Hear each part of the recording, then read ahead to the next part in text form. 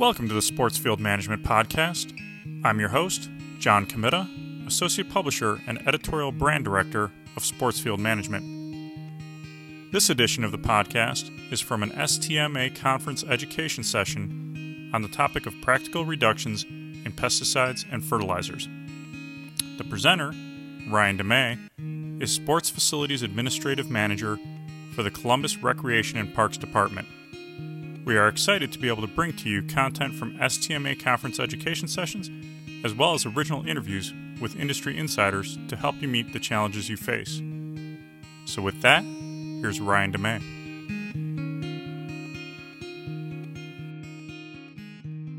One of the things I first faced when I walked in the door 6 years ago was, a lot of questions about what are you applying, how much are you applying, why are you applying that, and in some cases, you're using that stuff, that's not good.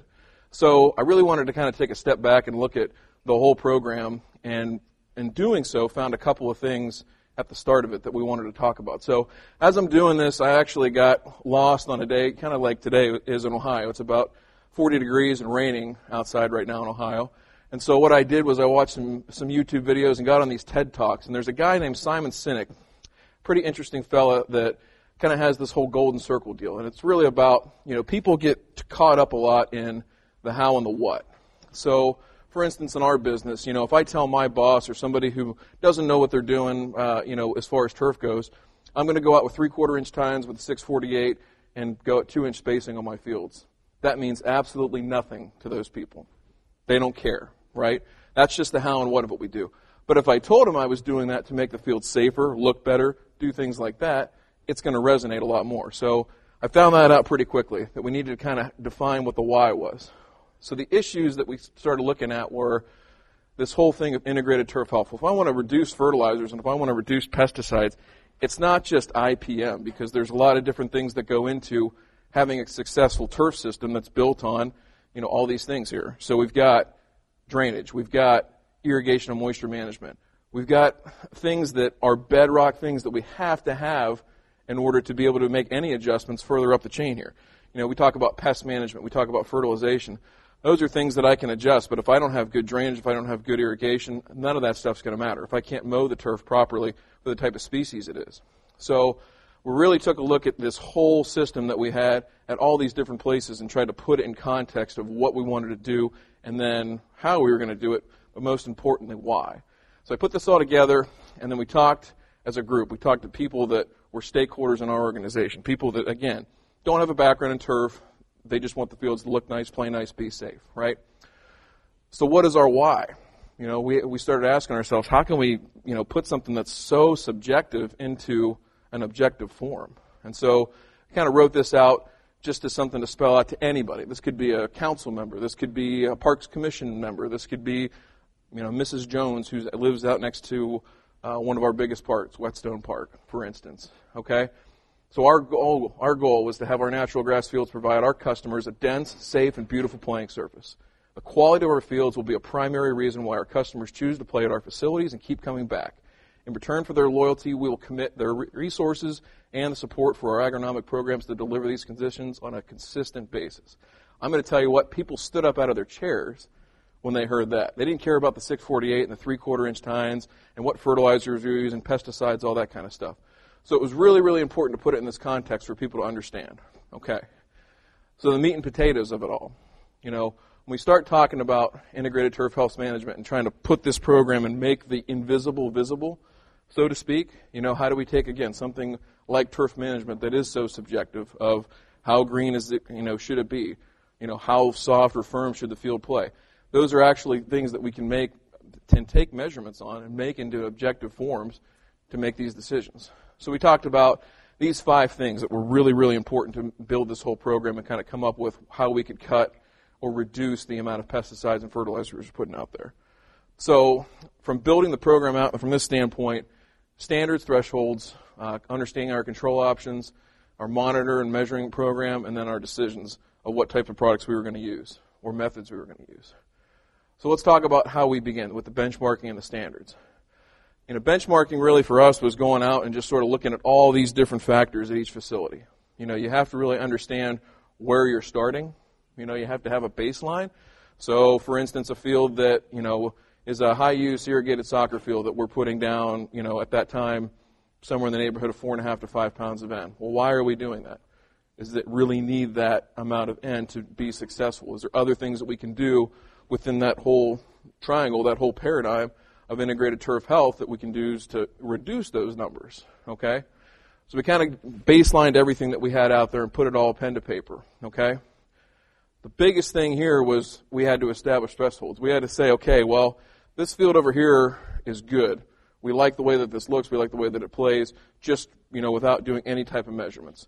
And we got people that, again, don't have a background, don't have any, professional knowledge as far as what our fields are supposed to look like and play like, making some of these calls as far as what they liked, what they didn't like, and sort of use that to determine how we went forward. So we talk about, benchmarking and things like this. This is real simple. This is actually from Doug Soldat at University of Wisconsin, talking about measuring whether it's disease, weeds, things like that. This is just a 3x3, it's a 2x6 boards nailed together here. You have 100 squares. You count up how many you have weeds in, that's your percentage of weed population on that field. You do 3-4 different spots, depending on how your standards are, how involved and how deep you want to get.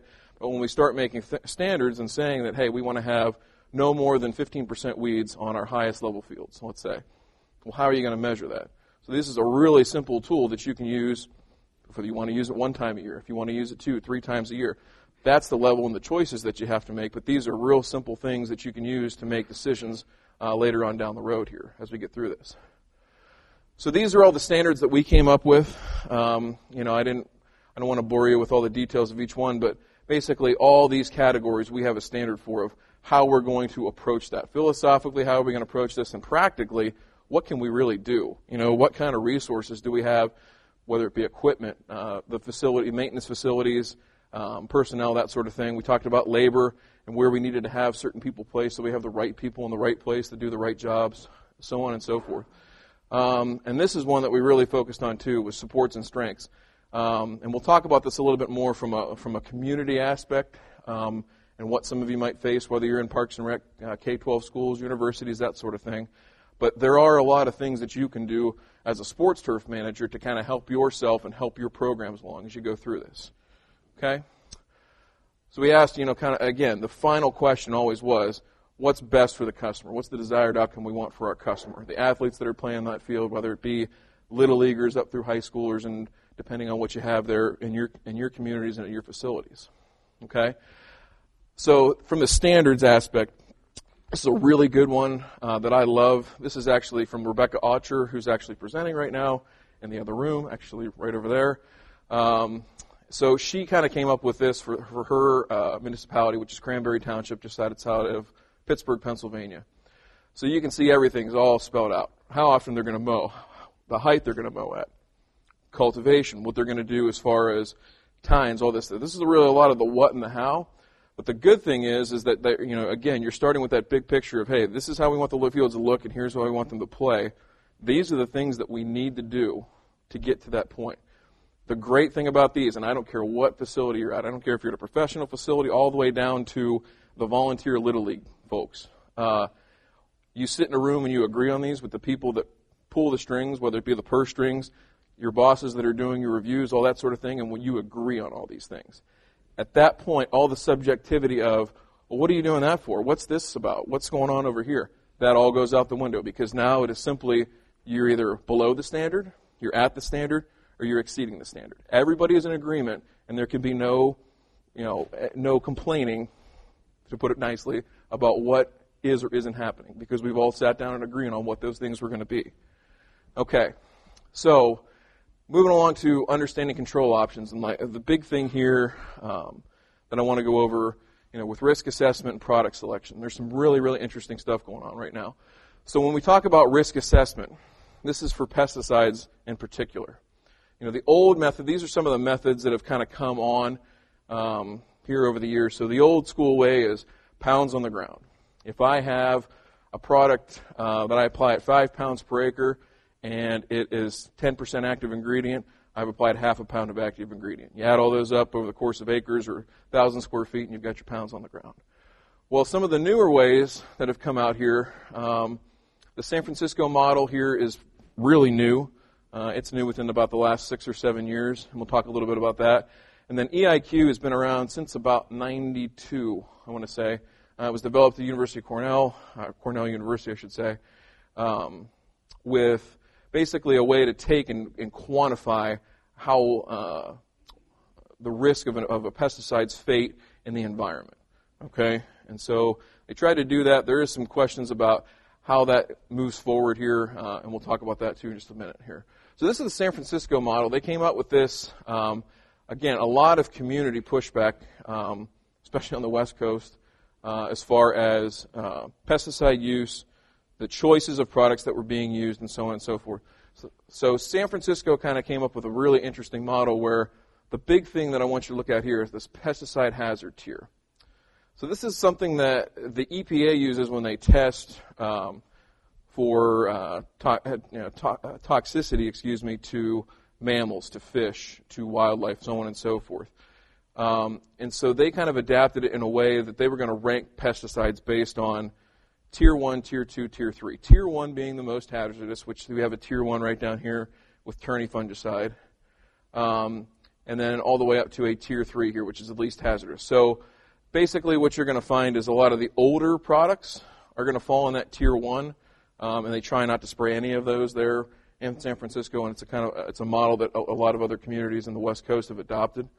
And so also here, Tier 2, a lot of the products that we use fall into that Tier 2 here in turf, and specifically sports turf.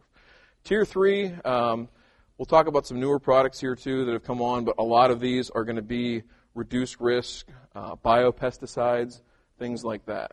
So those aren't all created equal though, and we'll look at that here with the EIQ in just a minute.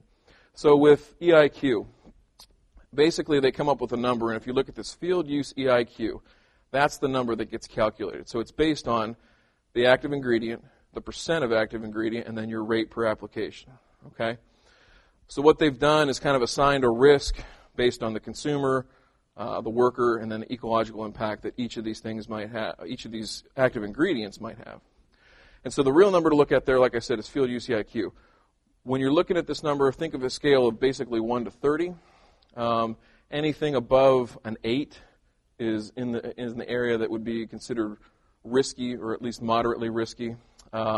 Anything above 12 is pretty harmful. That's going to be a lot of the old school stuff that doesn't exist on the market, or is at such a high rate of active ingredient that it could potentially pollute the environment. So if you go over here and look, so this is acelepryn versus imidacloprid, probably the two most used grub control products right now, at least in my part of the country. So you look at field use EIQ 1.7, so pretty much barely registering on the scale relative to imidacloprid. So when we talk about reducing pesticide applications and things like that, first we can just do the old pounds on the ground. We know we've got 20 fluid ounces the acre here. The active ingredient percentages are roughly the same, within about 3% of one another. We're applying 12 fewer ounces. So from a pounds on the ground perspective, we're lower. We've reduced. From a field use EIQ and from a toxicity perspective, we've reduced as well. So there's a couple of ways of looking at that and saying that, okay, this is a better choice to make right here with the acelepryn, right? Well, now let's look at some of the things that are going to come up when you start talking about this stuff with the stakeholders. Here's merit at $6 an acre. Here's acelepryn at $122 an acre. Okay, so these are big things that, again, when you talk about philosophy and how you want to proceed, a lot of these newer technologies that are inherently safer, much, much safer, come with a cost. Okay, now some of those costs can be mitigated through the number of applications that you're doing and things like that. But the other thing I want to point out here too is this is an EPA 25B. So the EPA actually has a list of certain natural ingredients that fall on this 25B list. Cedar oil is one of them. So these are naturally occurring substances that the EPA has deemed there's no label needed for them as far as a toxicity to humans or things like that. A biopesticide over here, this is same thing we talked about with the Bacillus thuringiensis fungicide back there on the San Francisco model. But essentially here, your costs are significantly higher than the $6 an acre rate, as you see right here. But then the other thing I want to point out too is your field UCIQ. Now, so there's a couple of things going on here. Is that cedar oil, what this is taking into account is that you're essentially applying a diluted oil. It's not, a complete concentrate, but you're applying a diluted oil into a soil system that's going to probably do some damage to that soil biology. Some of the bugs and critters and things that live in that soil being coated with oil is not a good thing. So that kind of takes that into account. So you can see that here's an EPA 25B that the government says is a limited risk pesticide, but here we see that there could be more damage done than what's realized based on making that choice. So that's just one thing I wanted to point it out. You have traditional pesticide here, you have a 25B over here, but they're not. This one's not necessarily safer than this one. Okay. So when I talked about products and saving money and things like that, this is a good example. I'm not endorsing spectacle flow at all, but I just want to point out kind of a couple of things here. First, can anybody tell me what the signal word is on this label? Caution, warning, danger? Trick question. It doesn't exist. Okay?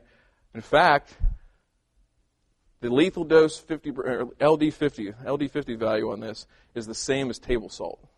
Actually, a little bit higher. So you can ingest more of this than you could table salt and hopefully not pass away. But the point here is this product is going to cost you roughly about $12.80 an ounce. Okay, my gosh, that's huge when you compare it to some of its competitors. So for instance, a way that we use this product and can justify its cost. One, it's inherently safer. It doesn't even have a signal word. We know that it's a safer product to choose. But then the other thing is, if we were spraying, normally in the cool season areas, we're spraying this around industrial vegetation control, like around fence lines, things like that.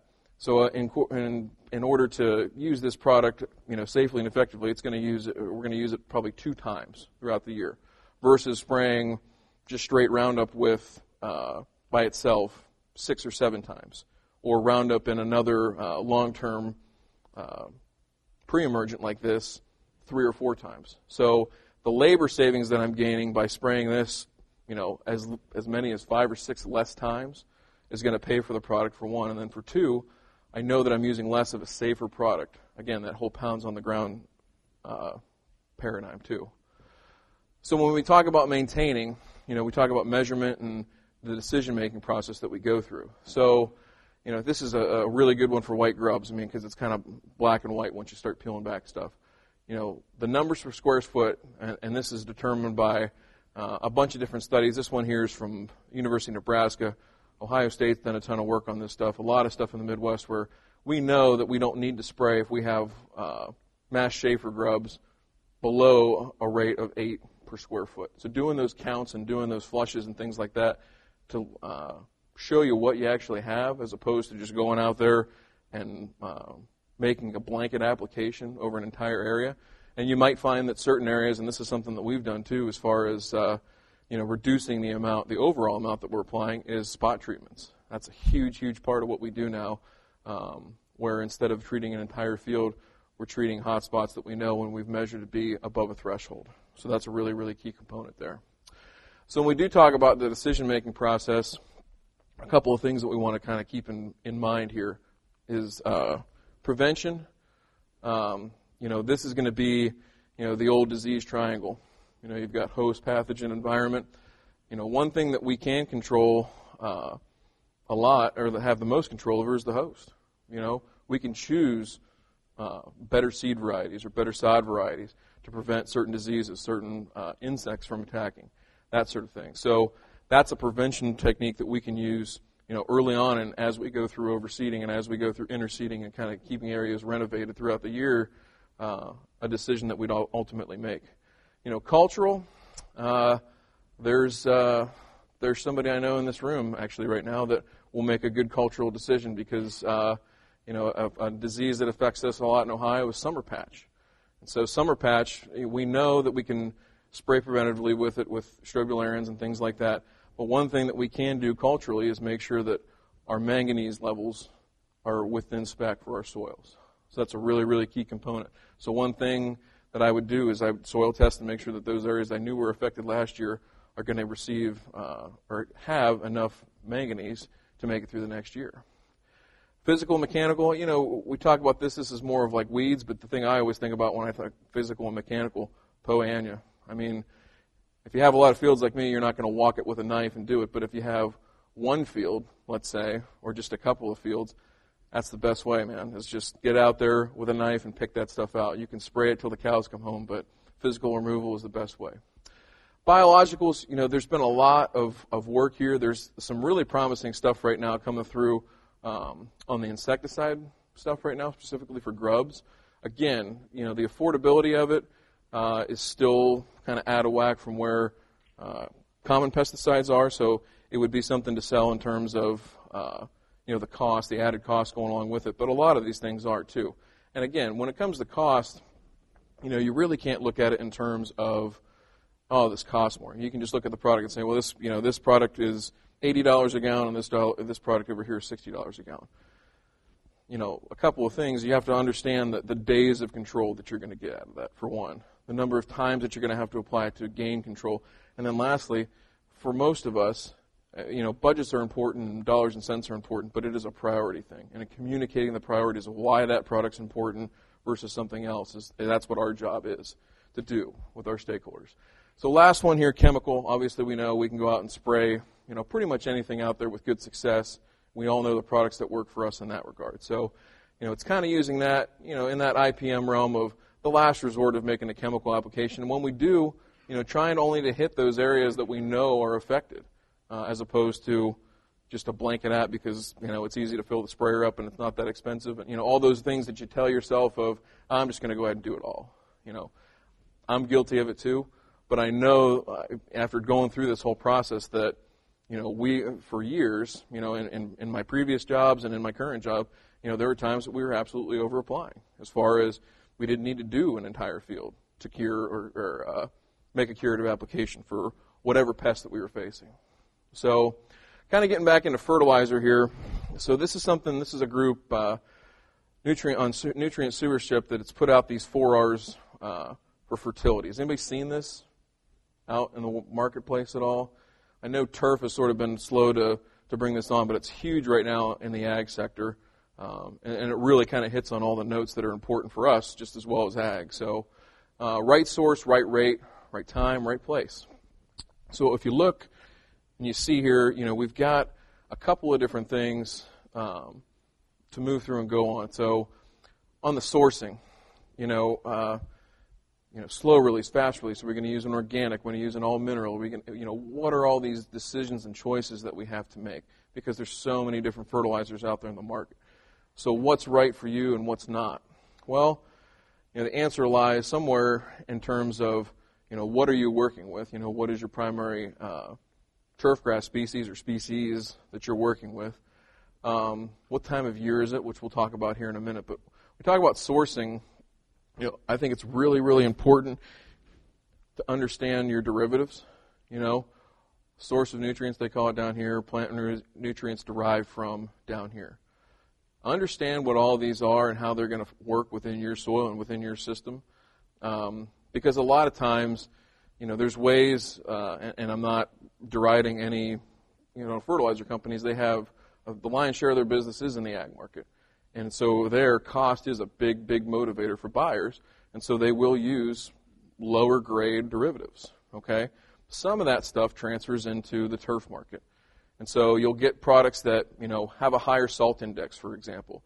Or you'll have products that, basically, we'll have a organic product over here that's, cut with, additional mineral fertilizers that you might not know are in there unless you read the label closely. So it's really, really important to understand how these products are put together and be a discerning consumer.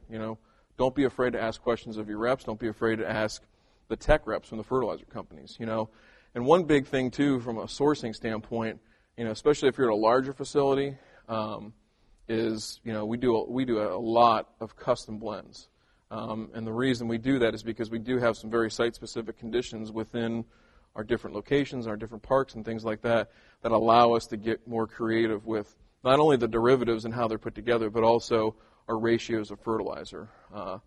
that was we put those things together. So something to consider if you're at a larger facility and you have an idea of what you need.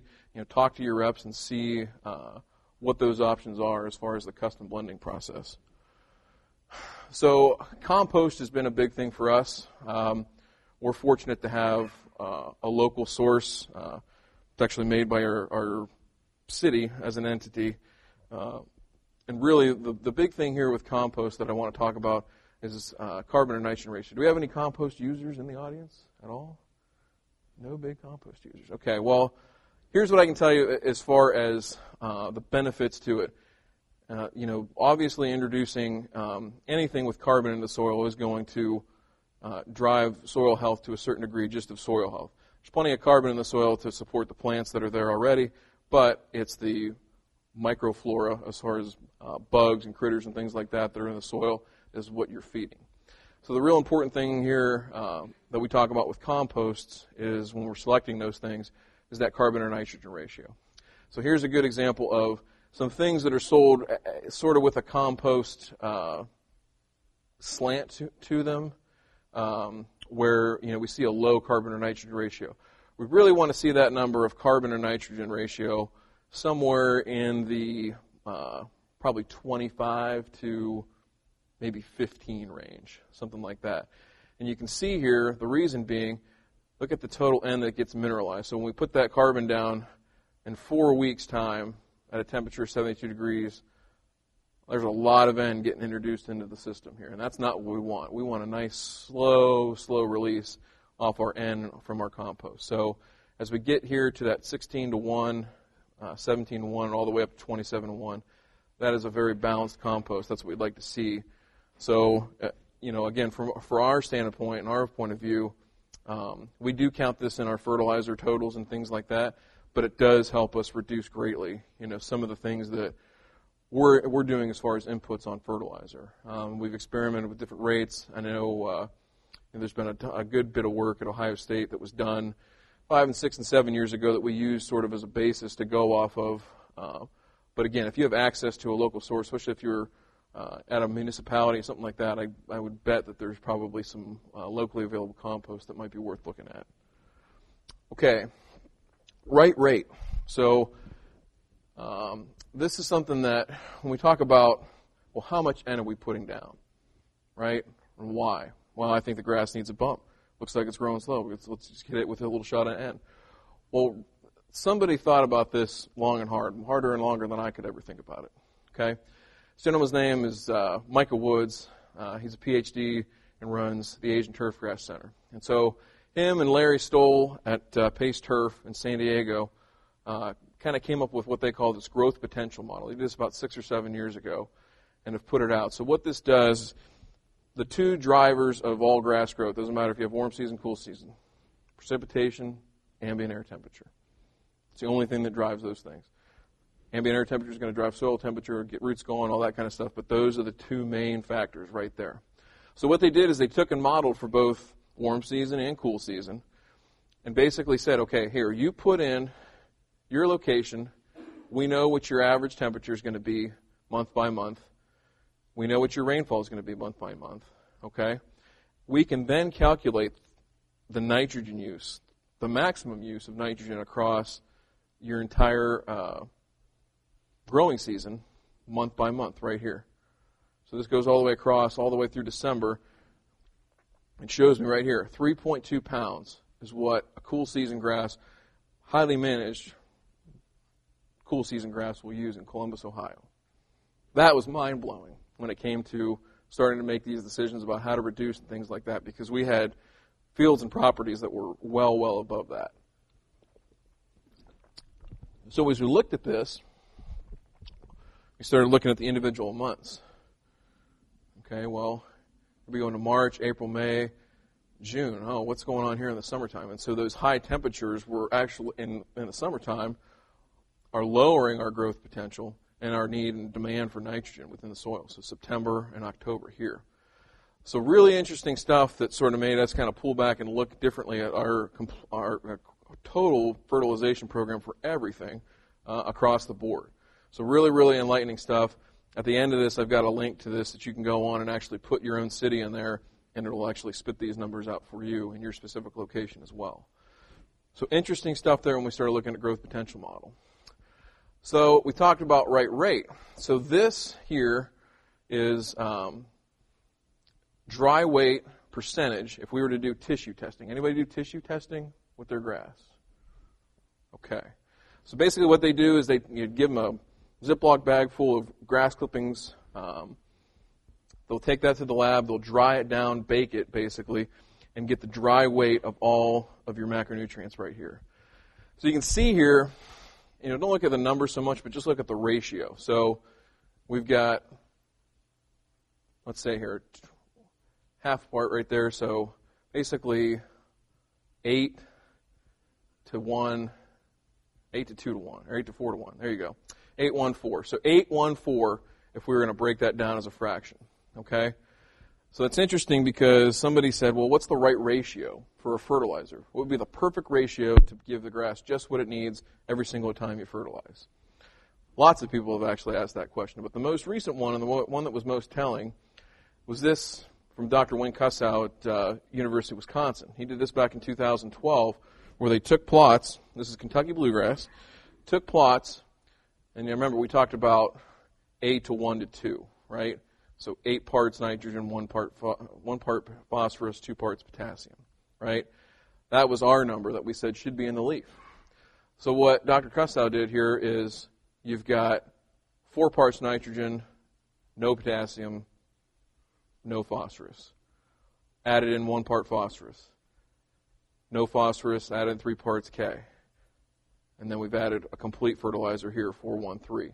About as close as we're going to get to our ratio right there. Well, here's the interesting thing. He sampled these every month that he did this. In the soil, all soil tests were within a statistically insignificant number of one another, meaning that across the board they had the same nutrient level when they started it. But here's the interesting thing. Look at these. Nothing changes.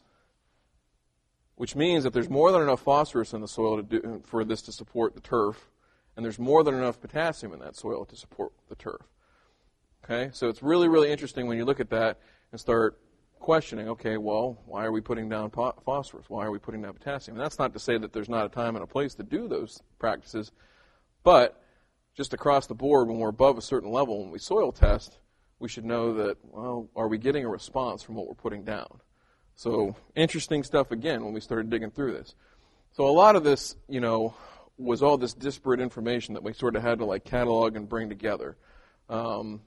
And as we kept going and diving deeper and kept asking, why this, why that, why are we applying this much, why are we doing it this way, so on and so forth, all these discoveries kept coming and coming to where we could build something that actually worked. Okay? So soil testing. Anybody do soil testing here? All right, some hands. We finally got some hands. People have woken up. That's good. All right, so for soil testing, we're all looking at different values and things like that. We can test for minors. We can test for percent-based saturations if you're into that. We can test for soil level variable nutrients if you're into that. There's different kind of ways to look at reporting and interpreting results for turf. But it's a really, really important step because, again, if you go back to this and we know that we're above our sufficiency range on, let's say, phosphorus, okay? I go back here, well, I'm probably not going to apply phosphorus if I know I'm above my sufficiency range, okay? So there's a whole other topic of soil sampling and how to do it the right way and how it impacts results. That's a whole other deep dive that we don't have time to get into, but it is really important. And I encourage you, if you are soil sampling or thinking about it, to look up the right ways to do that. Okay, right time. So again, I'm in the midsection of Ohio, so things might be a little bit different here for warm season folks, depending on your location. But I want to talk real quick about, again, just kind of another discovery that helped us really reduce our inputs on the fertilizer side. So this is cool season growth curve. For those of us that went through any type of turf education, you probably saw this and are having flashbacks to study time.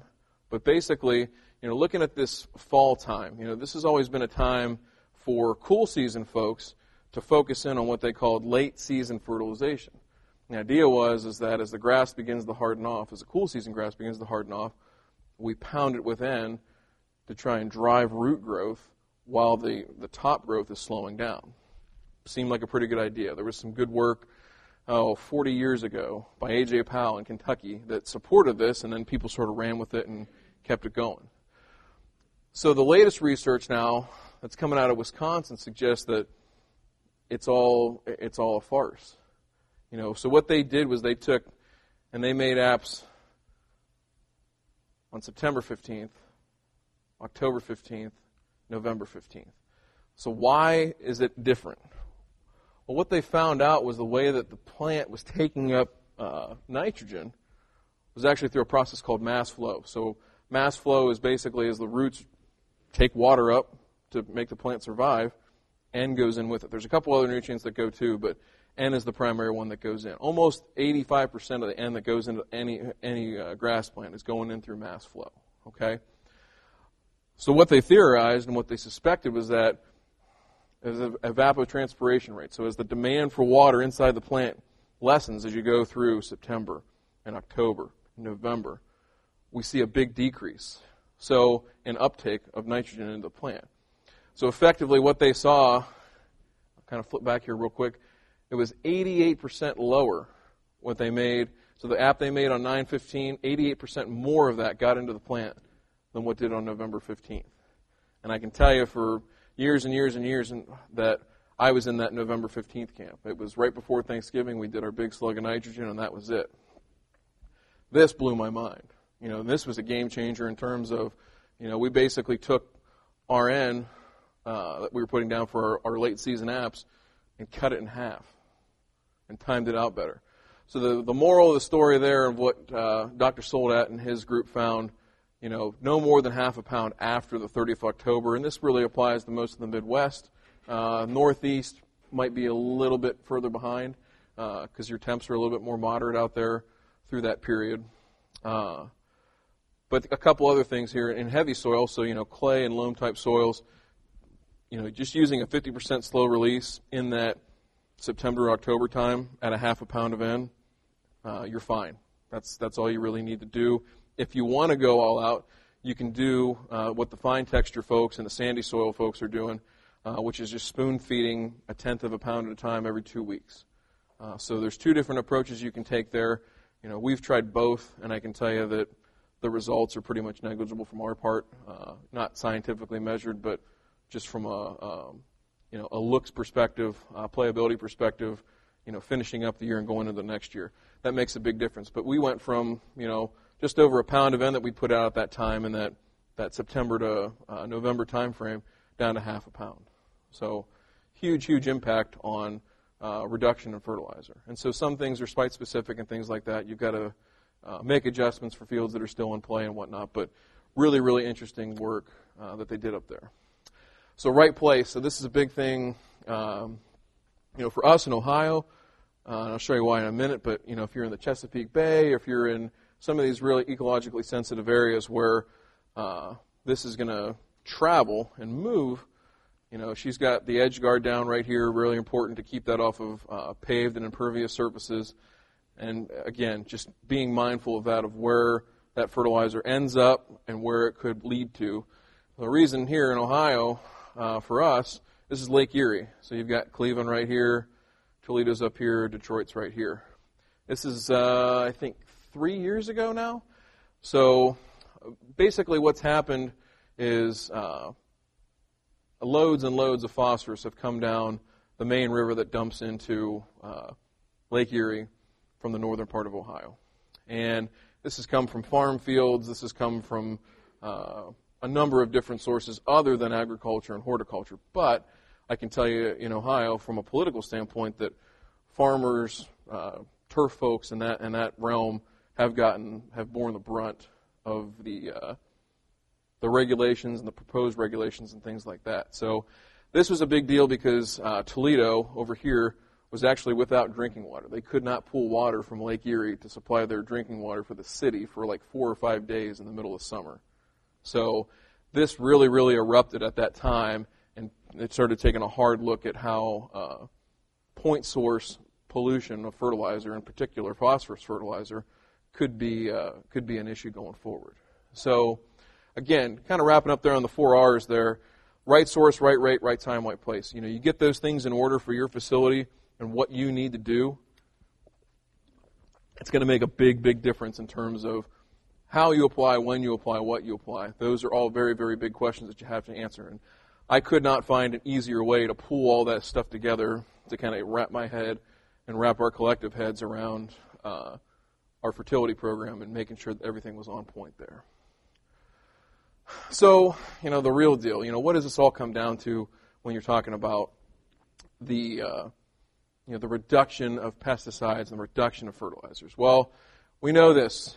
We can go through each one of these layers of our triangle here and make sure that everything is completely right or as good as we can, right?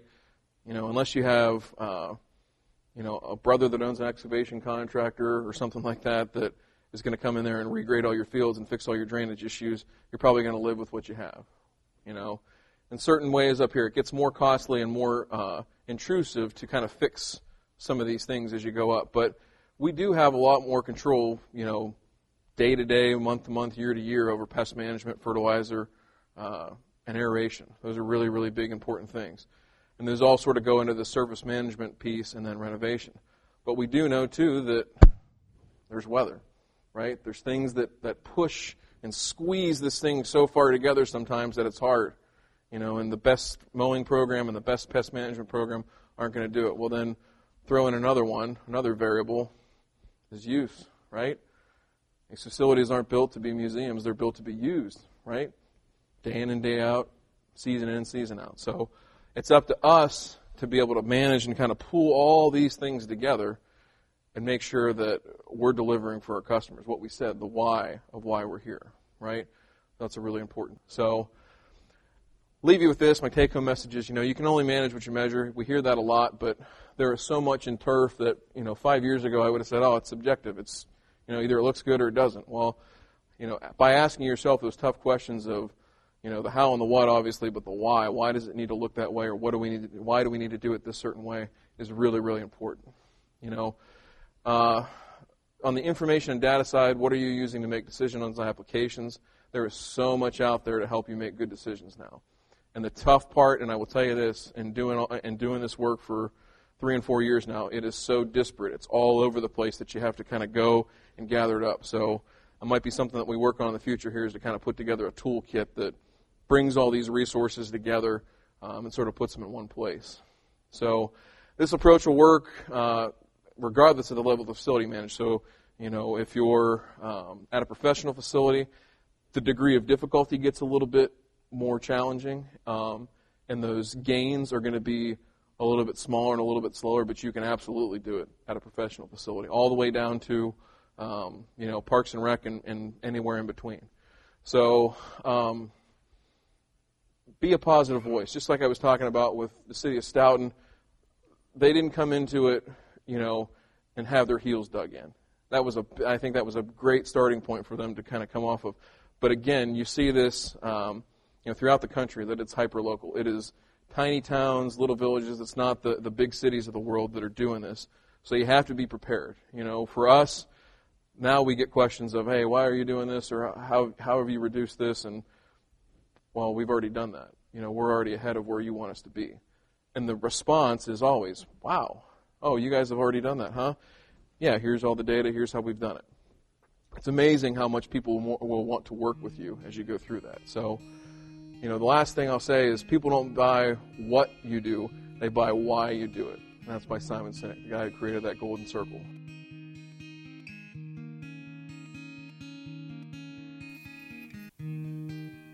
Thanks once again for listening to the SportsField Management Podcast. Be sure to check back at sportsfieldmanagementonline.com/podcast for future downloads. And, as always, you can find the latest articles, resources, and information in SportsField Management Magazine, the official publication of the Sports Turf Managers Association.